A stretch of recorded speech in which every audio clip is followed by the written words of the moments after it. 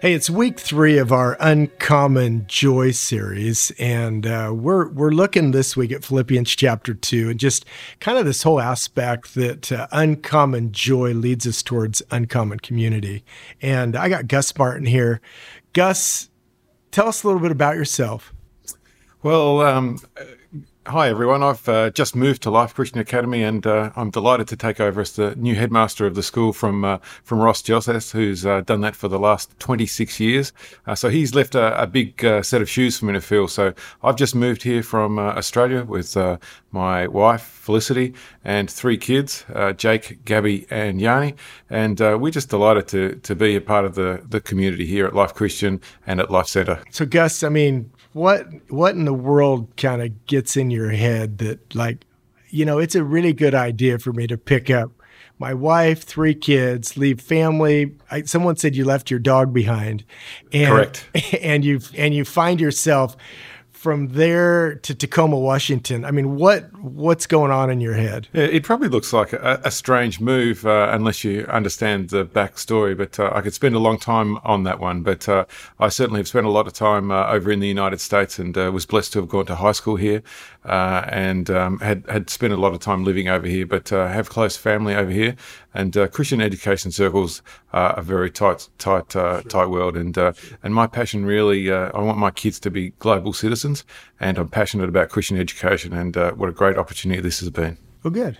So we're in Philippians chapter 2 this week, and this whole aspect of uncommon community kind of leads us into like how we relate to one another. And a lot of it is just like, hey, stop looking at yourself and maybe get the arrows from pointed in and point the arrows out a little bit. What have you found? Just living life, a wife, 3 kids. What have you found that happens when you start to turn the arrows out and look out for others? Well, if you just look at the numbers, if you just look at yourself, there's only one. But if you look at others, there are so many. So it creates a world of opportunities.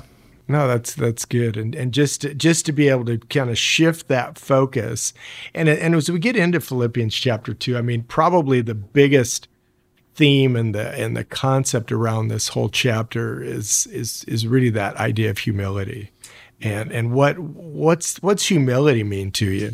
Well, humility is about being humble and serving without looking for self-gain or any self-benefit.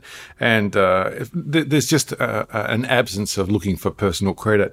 And if I could akin that to integrity, we say integrity is what you do when nobody is looking. Humility is what you do when nobody is looking. It's that no personal benefit, no gain when you go about doing things. Sure.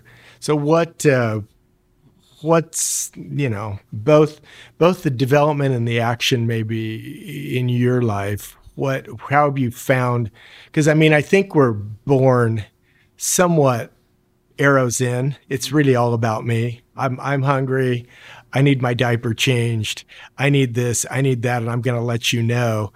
And I think it's a process in life that we begin to shift that arrows out. What's some things you've noticed in your life as the arrows have shifted from inward to outward? What does it look like for you to develop humility? Well, you receive a real sense of genuine joy. You have fulfillment, and you can see progress. And I receive a sense of fulfillment by helping other people, and that can be through their struggles, but also providing opportunities for them to excel and exceed and go beyond. And also being obedient to what it says in God's word is also fulfilling. Mm-hmm. So, I mean, there's got to be times, I know there's times in my life where I really want to turn it inward. And like, hey, everybody, I'd like it to be about me for a little bit. What do you, when in those moments, how do you find an encouragement to keep moving forward with the life of humility? To give an illustration, as in my role as a headmaster of a school where I have lots of kids under my care, and also as as a parent where I've got a wife and 3 kids to look after.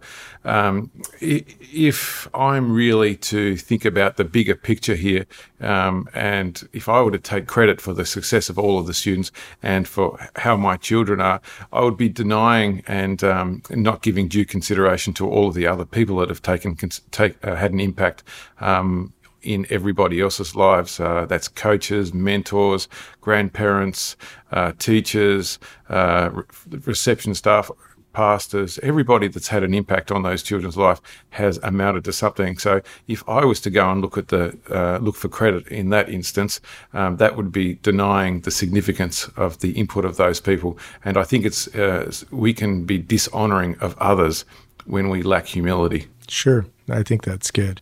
One of the things that I jotted down in some of my notes was just Philippians 2, 14 and 15. The opening line of it just simply says, do everything without complaining and arguing. How's that working for you?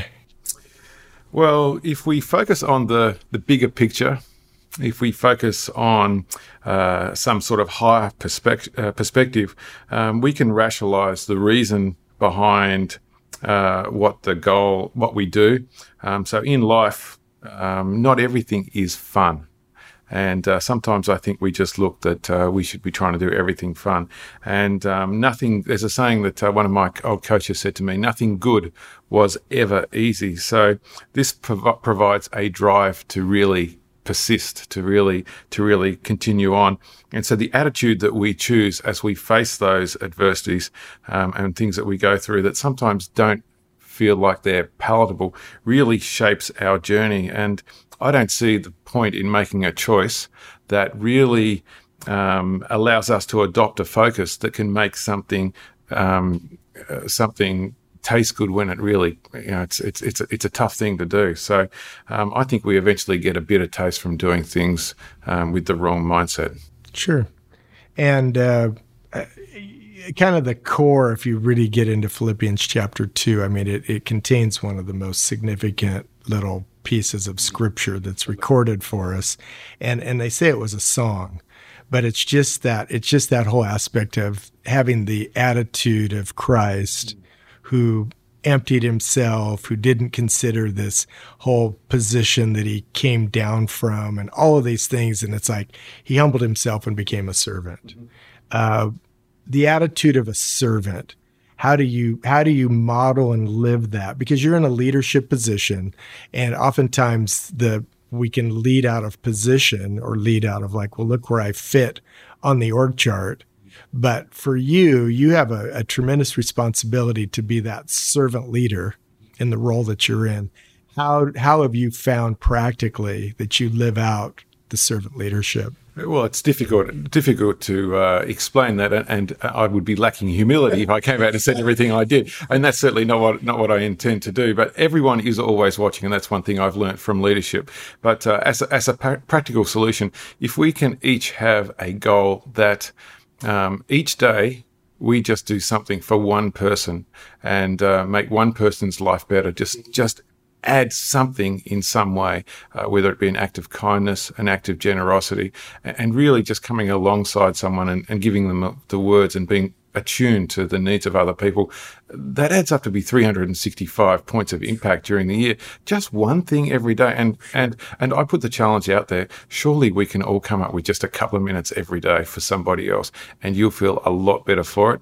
But also, I think you'll find that it's settling in your own self that you're being obedient to God's word. Yeah, no, that's good. I've heard it said, do for one what you'd like to do for many. Mm-hmm. And I love that, just kind of what you said. Just when you think about that, one thing a day multiplied over a year is 365 people that I've had the opportunity to touch and to impact. And really that's where Philippians 2 kind of winds down. It winds down in this whole aspect where Paul is grateful for a couple of relationships, because it's those relationships at a real time of need for him that he senses like, wow, I am a blessed man because I've got these people in my life who really care for me.